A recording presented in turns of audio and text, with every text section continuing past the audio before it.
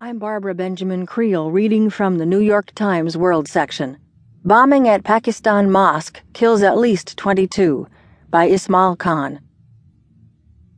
At least 22 people were killed in the bombing of a mosque in the western Pakistani tribal region of Mohmand on Friday, officials said.